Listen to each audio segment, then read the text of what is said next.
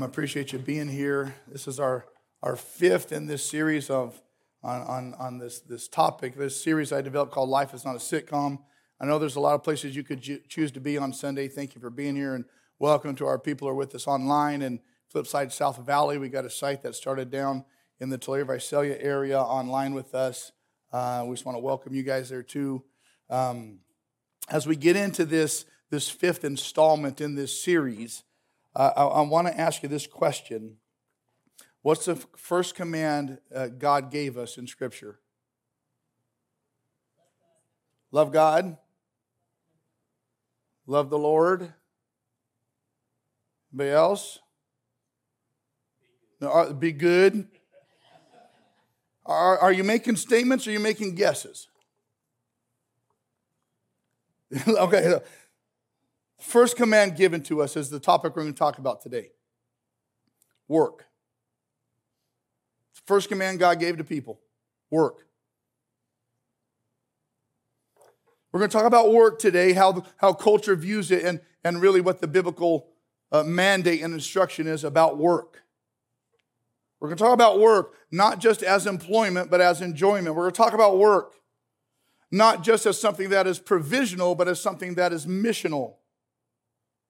Let me say right off the bat, those of you who have a job, thank you. It's easy to not. And the first command God gave to people is about work. Our problem is we don't view work through the same lens that God gave it. I've been trying to find a clip from a sitcom that kind of introduces what we're talking about. And this one I think does pretty well. I play for you.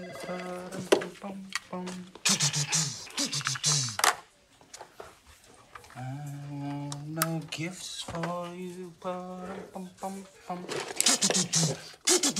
My job is to speak to clients on the phone about quantities and type of copy or paper. You know, whether we can supply it to them, whether they can pay for it. And I'm boring myself just talking about this. Too often, work is seen as something that I have to do, that I must do, that I probably don't enjoy all the time. It's just part of life. Confucius said this: choose a job you love and you'll never have to work a day in your life. You ever heard that? Here's my problem with that. The implication is that work in and of itself is not enjoyable. Someone else said this: I like work. It fascinates me. I can sit and look at it for hours.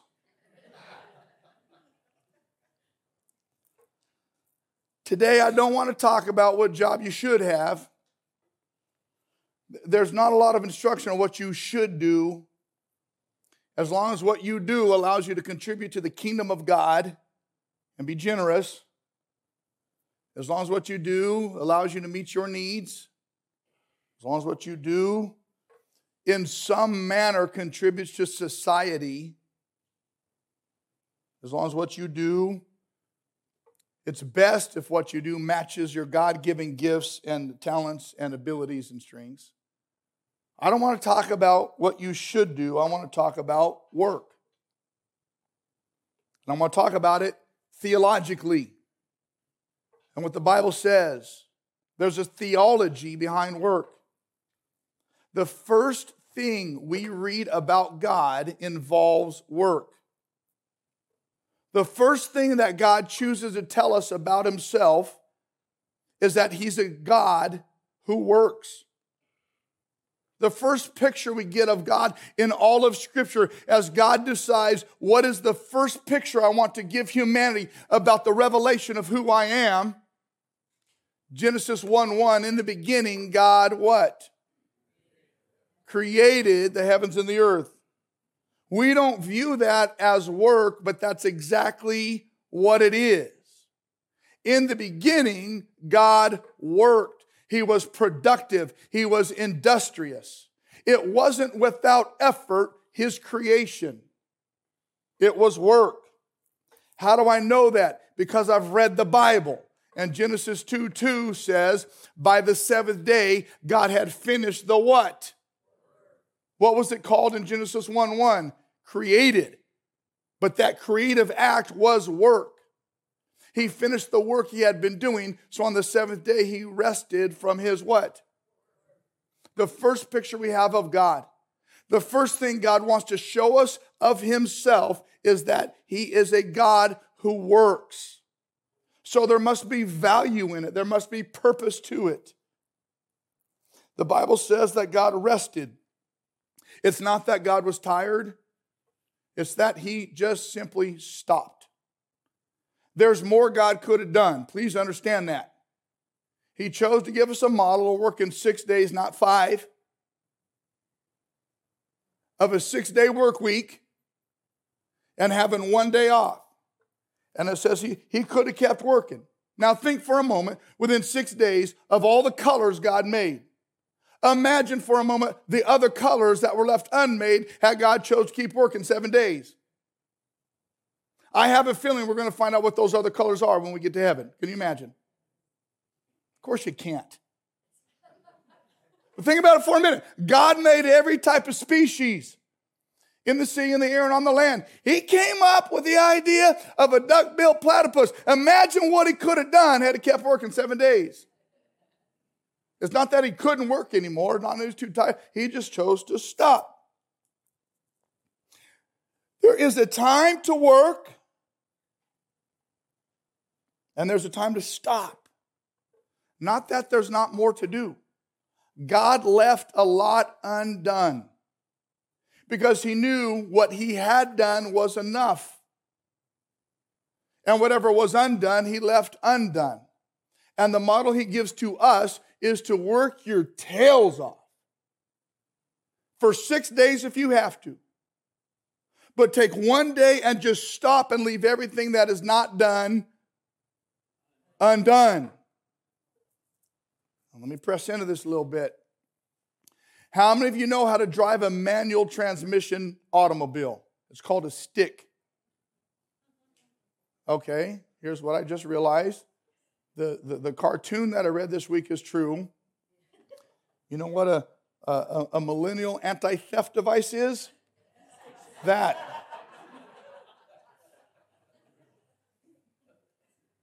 You got a stick shift and your car gets stolen, you know you're looking at someone 50 and older.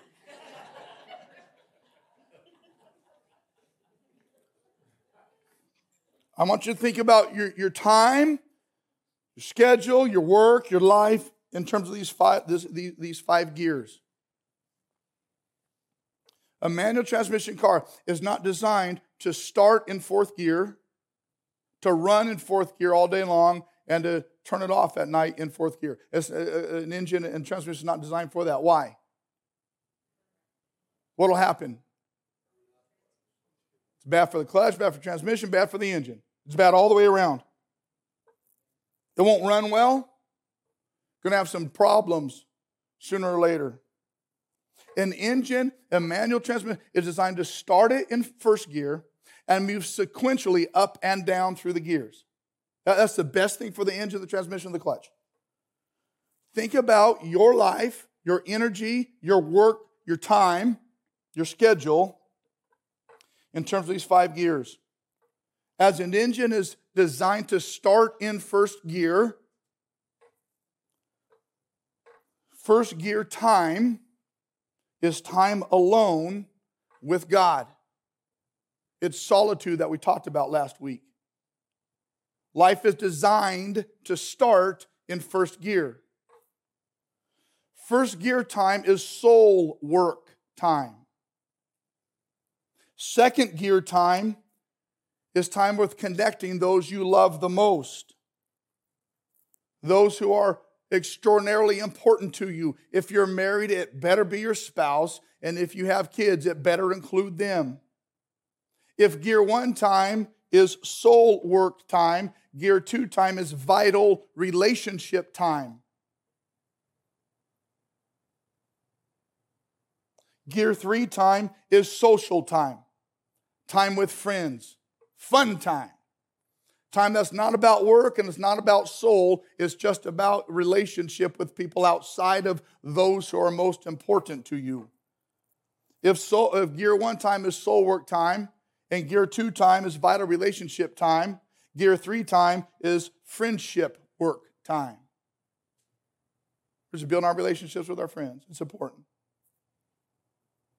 If Gear 1 time is alone time, Gear 2 time is connecting with those who are most vital to our lives. Gear 3 time is social. Gear 4 time is multitask time. It's work time. Gear 4 time is when we can shift up and down pretty easily between Gear 3 and Gear 5. It's the multitask time. It's the time where I can bounce from project to project to project, phone call to text to phone call to meeting, back and forth, back and forth, back and forth. And if Gear 1 time is soul work time, if Gear 2 time is vital relationship time, if Gear 3 time is friendship work time, Gear 4 time is task time. It's just full of tasks. If any of you are list makers, you know exactly what I'm talking about. If Gear 1 time is time alone, Gear 2 time is time with the vital relationships and people you love, Gear 3 time is social time, Gear 4 time is multitask time, Gear 5 time is focused, uninterrupted, concentrated time, where you're in the zone and there's no interruptions from any outside forces. It's the creative time. It's the time for strategy. It's the time for deep planning. It's the vital work time. Our lives are designed to sequentially shift through the gears. If Gear 1 is alone time, if Gear 2 is the vital relationship time, if Gear 3 is fun time, if Gear 4 is multitask time, if Gear 5 is vital work time, what gear do you think most people live in? 4? You're exactly right. You know why you're right? Because it's the gear you live in. You know it.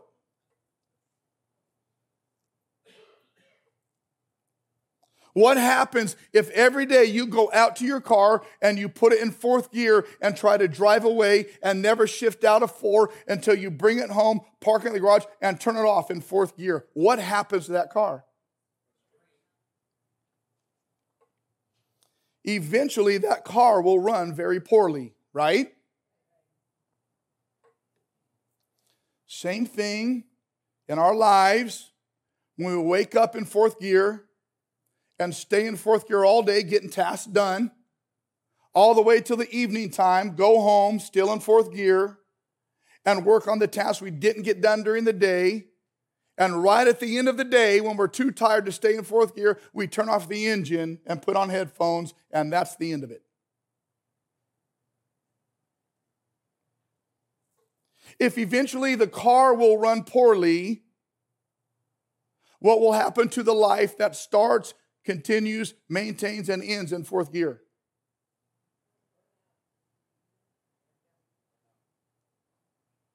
Will run poorly.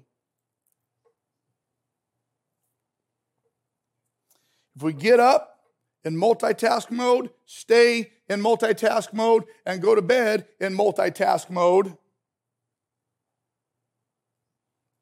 transmission, clutch, and engine will eventually wear out quicker than it should. Here's what we have to understand. The gear we spend the most time in is the gear we're the most invested in. The gears we spend the least time in are the areas of life we are the least fruitful in. There's a time to work hard, and there's a time to downshift.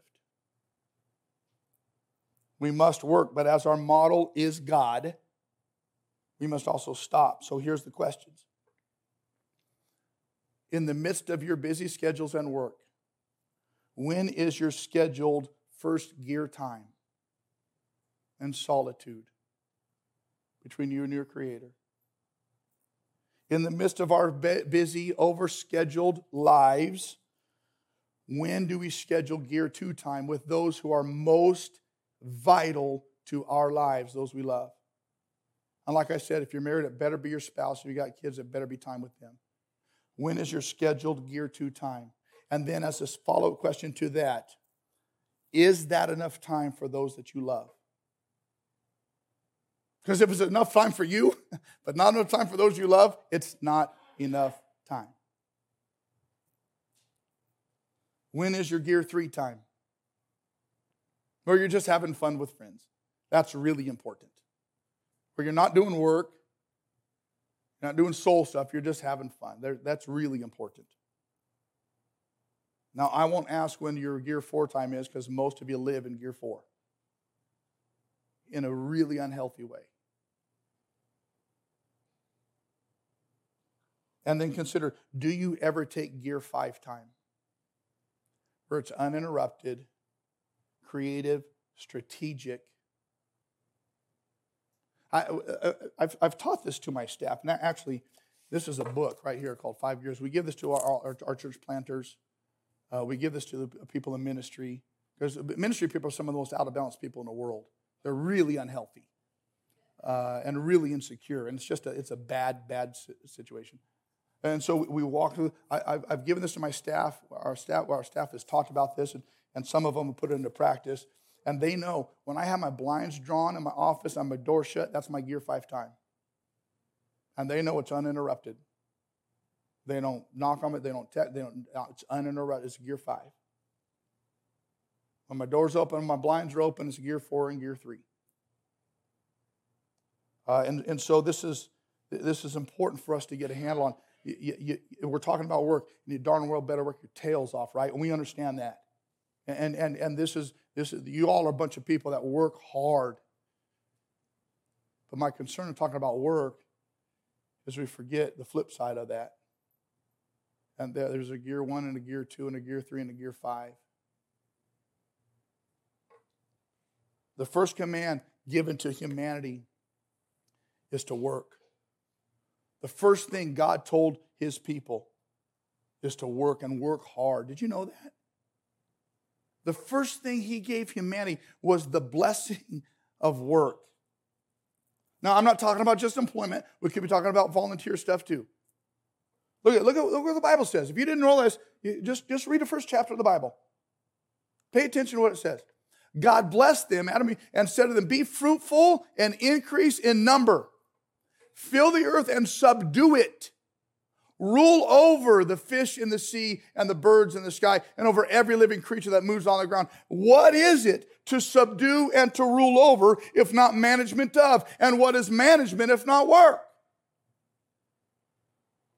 When God said to subdue it and to rule it, he meant literally to manage it, rule over it, and exert authority over it. If you are out in the world and over a system you are managing, ruling over, and exerting authority over, what are you doing? The first command God gave to people is to work. But we have to realize work was always a part of God's plan for humanity. In the perfect place called Eden, with perfect humanity, Adam and Eve, God said, work. We often think of the Garden of Eden as this tropical paradise where they just sit back and drink Mai Tais or something. It just is, it's ridiculous. God said, I'm going to make you perfect. I'm going to put you in a perfect place because I have ordained work for you to do. Work was commanded by God over his people, and it was ordained by God for his people before sin ever entered the world. Work was not given to humanity as a punishment. It was not given to Adam and Eve as a punishment. Now, to be truthful, it became more difficult after sin. But we were created to work. Now, this isn't how most of us view employment, is it? As an ordained blessing from God, part of our, that's not how we view it. Here's how most of us view work. And this is the way the culture views work. Look at what the Bible says. What do people get for all their toil and anxious striving which they labor under the sun? Like what? I mean, I'm working for the day I can quit working. That's what he's saying. All their days, their work is grief and pain, right? Like if it weren't for clients and bosses, work would be fine. It's just a pain. You're a pain in my neck, a pain on my side, a pain on my back, and a pain on my asterisks. It's just a pain. And even at night, their minds do not rest. You know what happens when you wake up in gear 4, live in gear 4, and go to bed in gear 4? Your minds don't rest. He says this whole thing is just meaningless. See, when we approach work by what I make, what I keep, and what I consume, this is the result. And our problem, and we've been conditioned in culture to believe this, that we approach work and the idea of work from the point of view of what I can make, what I can keep, and what I can consume. And oftentimes when we view work by what I can make, what I can keep, and what I can consume, it becomes a drudgery and something I got to do. It was never designed to be that way. You understand? You following with me so far? And so we have to ask the question, then, why work? Well, one reason is because it's a part of life's purpose. Part of your purpose in life is to work. I don't know if you realize that. A lot of people spend their years, I wonder what my purpose is. Like what am I supposed to do? Well, part of your purpose is to work. God created us to work. Go all the way back to Genesis 1. We just talked about it. Genesis 1:26. And look at what this says. This is profound. Then God said to the triune God, Father, Son, Spirit, they're talking to each other because they exist in eternal relationship with each other. Let us make mankind in our what? In our image, in our likeness, so that they may what? Rule over the fish of the sea and the birds of the sky, over the livestock and all the wild animals, and over all the creatures that move on the ground. Let's make humanity in our image. What is the first image we have of God, if not the one who works? Do you realize that you, being made in the image of God, up to that point in all the scripture, the only image of God we have is a working God. So being made in his image means that part of my purpose is to work. He's given us the ability to work. He's given us the desire to work and to create. We're made with the ability to produce. It's part of our purpose to work. Whether you like your vocation or not, work is part of your purpose. So, if possible, choose a job you enjoy. If part of life's purpose is to work, now let me press this. What's the implication of retirement? What's it mean for retirement? If part of our purpose in life by God before the fall, before sin, is to work, what does that mean about retirement?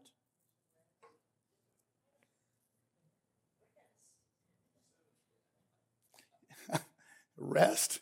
I want years of seventh days. No. Now this is gonna push some of you. It's gonna fly in the face of Western concept of retirement. Retirement, as we understand retirement, is not a biblical construct. It's just not. See, what's the idea behind retirement? I'm either too old to work or I'm too wealthy to need to work. The idea that we get to a point in life where we're too old to be productive and work, or we're too wealthy to need to work, is not found in the Bible.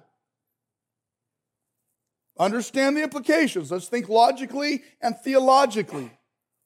Let's have a biblical worldview to this topic of work and retirement. To work, to get enough resources, to not have to work, implies that the only reason I do work is to make, get, and consume. And there's no sacredness in the end goal of making, getting, and consuming.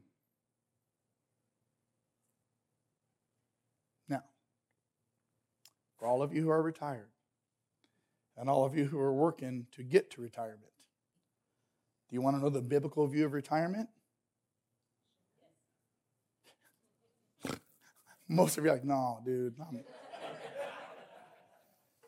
Ignorance is bliss. I'm happy. I'm retired. I'm looking forward to retirement. I don't need to know nothing else. I think I'm supposed to love Jesus. I think I'm supposed to be good. I'm good with that. Well, here's the thing about retirement. It's okay to retire. But to retire from tasks and jobs, not from calling. It's okay to retire as long as you're retiring from tasks and jobs, but not calling. See, there are many things you should retire from. No matter how old you are, retirement is a good part of life. There are many things you should retire from. Some activities you should retire from. Some tasks you got going on you should retire from. There are some employments you should retire from. But you never retire from God's call and from working in the kingdom. Now, personally, I've retired from quite a few things. I've retired from tasks. I've retired from coaching Pee Wee football. Unless it's my grandsons. I'll come out of retirement for that. I've retired from serving on boards. I retired from that a while back. I'm not going to serve on any boards anymore. I used to do that. It used to be a strategic thing, and sometimes it was an ego thing. But I've retired from serving on boards. I'm not going to do that anymore. I've retired from weddings and funerals, just a part of the general community. I'm not going to be the General Rancho's wedding guy or funeral guy. I'll do weddings for kids I coached and for staff people and dear friends. I'll do some. And I'll do some funerals, but I've retired from just doing it generally for anybody. I retired from dirt bike riding a long time ago when I broke my neck. I thought, I need to retire from this. I retired from heavy lifting in the gym a long time ago. See, there's some things that you need to retire from, and it's okay. But the only reason you retire from some of those things, the only reason I retire from some of those is to give me more time and more attention and more energy to be committed to the call of God on my life in different areas now. Does that make sense? But let me be clear. Age nor success are any biblical reason to retire from God's call. Let's just think biblically. Caleb, at 85 years old, took the high country in his retirement to kill more giants. Abraham, at 75 years old, came out of retirement when God called him to leave his homeland and his country and his family and go to a place, a great adventure that he had no idea where he was going. At 86 years old, Ishmael was birthed to him. At 100 years old, Isaac was born to him. He did not retire. Think about Noah. At 500 years old, Noah never retired. At 500 years old, Noah started a building project that took him 120 years. You can go ahead and retire from tasks. You can go ahead and retire from employment. You can go ahead and retire from activities, but you must never retire from God's call. Keep finding a way to serve the kingdom of God one way or another. My friend Bill down in Southern California, incredibly successful man, has sold his business and has made more money than he will ever spend. He's my age. Years ago, he retired and started working all the time in his church's nursery and early elementary school. So he can take all this time that he had. He's beat cancer 2 times. And take all this time he has and invest it in these little ones in his church. He may retire from his vocation, but he's never retired from God's call on his life. You understand that? So let's just follow this through. If work is part of the purpose of life that God's given us, we have to understand that there's sacredness attached to our work. There's sacredness attached to it. It's part of your purpose given to you by God to work. So that means it's sacred. There's a passage of Scripture, Colossians 3, 23 and 24, that I taught to my sons, all 3 of them, probably when they were in junior high. I learned it when I was in high school. And I taught to them when they were young. Whiteson right there, he can tell you what it is. Whatever you do, whatever, employment, volunteer, whatever you do, work at it with all your heart as working for the Lord, not for human masters, since you know, you'll receive an inheritance from the Lord as a reward. It's the Lord Christ you're serving. That means what we put our hands to, the vocation that we put our hands to, either in employment or in volunteer, is a sacred work. 1 Corinthians 10, whatever you do it all for the glory of God. It is sacred. I don't know where you punch a clock on Monday morning, but when you punch that clock, you've entered into a holy, sacred sanctum. Just be done for God. See, it's God who created us to work. It's God for whom we are working. And it's God who must be honored by our work in attitude and in effort. Have you all heard of this thing called quiet quitting? Have you heard of this thing called quiet quitting? This is a popular thing. This idea of quiet quitting. The idea of it is just like the employee doesn't outright quit a job. They just quit the idea of going above and beyond. They quit the idea. There's no extra. There's no ask for more. There's no more done than the simple minimum task. There's no desire to be better than anybody else. Do the bare minimum of what's asked.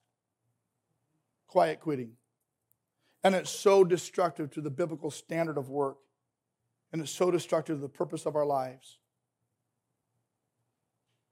Quiet quitting betrays your team. Quiet quitting betrays your boss, betrays your paycheck, betrays your customers, and for Christ followers, it betrays your God. There's a sacredness to our employment. There's a sacredness to our volunteering. I don't remember how old I was, but I was old enough to drive. My family, I don't know why, but we were just without a car. And my dad, as an architect, had plans he had to deliver to a client. And I have a vivid picture of my father. He's a grown man, former Marine, Vietnam veteran. And I have this vivid memory of my father having plans he had to deliver to a client, getting on a 10-speed bicycle with his plans in hand and leaving to ride down the road across Visalia to deliver plans.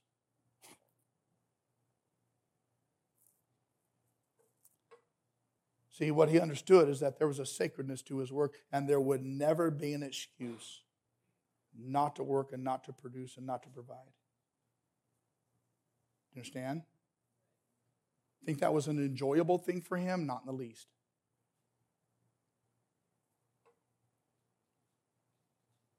But boy, I tell you, that sticks with a guy. Whatever you do, you show up to work tomorrow, whatever that is, everything you got. Why do we work? Because there's witness in our work. There's witness in it. Matthew 5:16, in the same way, let your light shine before all those idiots at work, that they may see how good you do and glorify your Father. So no matter your age, no matter your employment, no matter your task, let your light shine through all those good things and the sacredness of your work and the call on your life. For the Christ follower, we must constantly consider, how is my light shining by what I do and how I do it while I'm on the clock? Now, sometimes if you're like me, you get it really, really right. And sometimes if you're like me, you get it really, really wrong.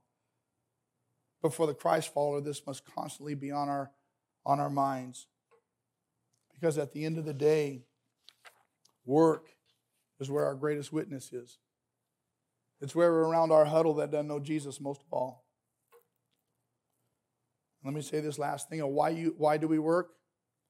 Because biblically there's an expectation that you will work and provide for your family. Biblically there's an expectation that you will work and you'll work your tails off and you will be the provider for your family. Not the church, not the government, not anything else. You will. Look what the Bible says. The Bible gets rough sometimes, man. I'm just telling you. In the name of the Lord Jesus Christ, like he's throwing down, like he's pulling out Jesus' name right now. He's like, look, in the name of the Lord Jesus Christ, We command you, brothers and sisters, to keep away from every believer who is idle and disruptive and does not live according to the teaching you received from us. For even while we were with you, we gave you this command. The one who is unwilling to work, that boy ain't going to eat. Now, when the instruction is keep away from those who are idle, it means literally stay away from those in your midst who are lazy time wasters. Stay away from them. Everybody who's just wasting time and lazy, stay away from them. Why? Because being lazy and a time waster erodes the purpose of God on your life to work. It shames the work of God in your life because work is your witness. It just degrades it all. Stay away from the lazy time wasters. Huh?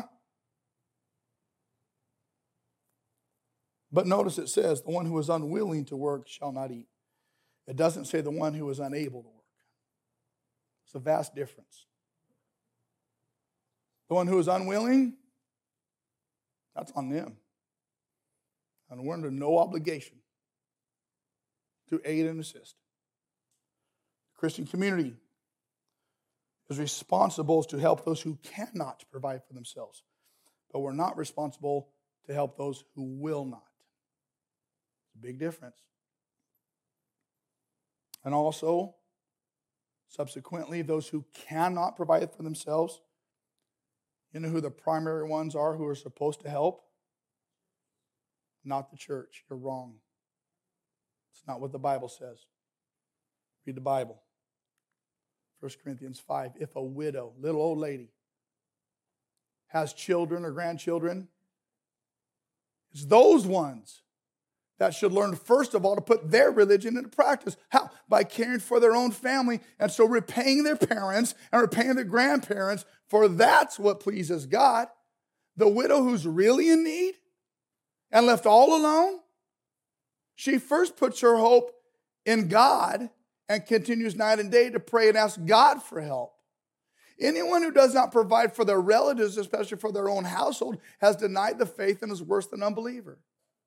The first place you go is to your own family.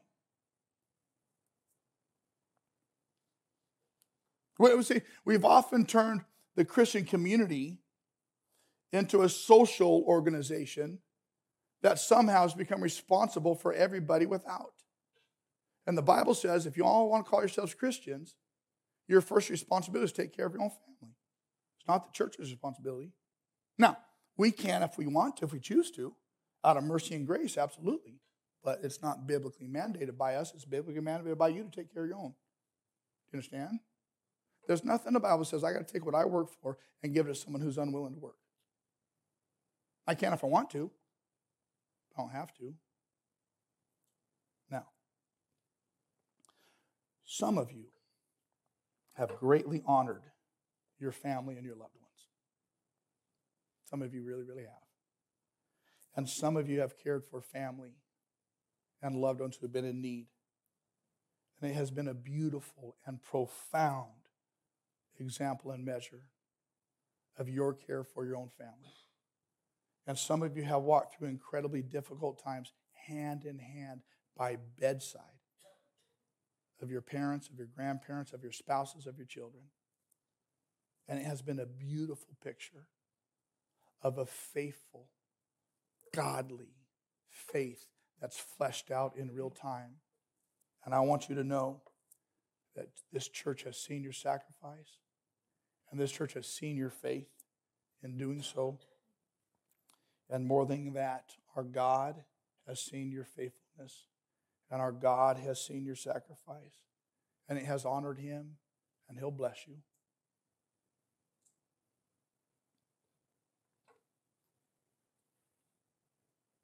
Let me wrap up this message on work with this. Why work? Because it's real simple. It's part of your purpose. It's sacred. It's your witness. And it's how you provide for your family. And it's beautiful. Work is beautiful. How do you work? It's real simple. As if Jesus is your boss. And with your entire heart, as if Jesus has asked you to do what you've got to do. That means with excellence and energy and enthusiasm. You know where the word enthusiasm comes from? I'm going to drop a little Greek on you right now. You ready? 2 Greek words, en theos. En means in. Theos is God. When one is in God, they are enthusiastic. That's where it comes from. And that's how we work. Now, just to be super clear right now, Christian faith has got this weird relationship with the concept of work. And all through the Bible, these two are kind of held in juxtaposition. And people have struggled to understand the relationship between faith and work. And so let me just make it straight for you right now. Regarding work and faith, we're saved by faith, not by works. But a faith that saves better work. See, many people approach salvation like they approach retirement. Once they get it, they think they can just coast and not do anything. And that's just false. See, the Bible's very clear that we're saved by faith, not by works. Ephesians 2:8-9. It's by grace you've been saved through faith. This not from yourselves. Don't start thinking you're anything. Don't start thinking that you brought something to the table. You brought nothing to the table. It's a gift of God, so don't get haughty and think you did something. I mean, that's my paraphrase of what it says. But a faith that doesn't work is dead faith. In the same way, faith by itself, if it's not accompanied by action, is dead. And so let me help you understand the relationship between faith and works. It's real easy. This is how I say it. My proclamation of salvation is by faith, but my demonstration of salvation is by works.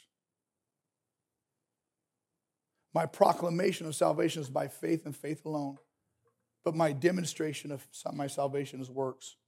And that's why Paul can tell the church in Philippi, therefore, my dear friends, as you have always obeyed, not only in my presence, but now even more in my absence, continue to work out your faith, your salvation, with fear and trembling. Continue to work out your salvation with fear and trembling. Notice what it says, work out your salvation, not work for your salvation. But you better do it with great fear and trembling. We must work. There's great merit in work. Both the work of faith and the work of vocation. And so the two questions I'm going to leave us with this morning are this. In what ways am I working out my salvation? Have I got salvation like I want retirement where I get it and then I can just coast? That type of faith is dead. So in what ways are you working out your salvation? Not working for, but working it out. You'll proclaim it by faith, but you'll demonstrate it by action. In what ways are you working out your salvation? And the other question is this. In what ways must I bring my work in line biblically?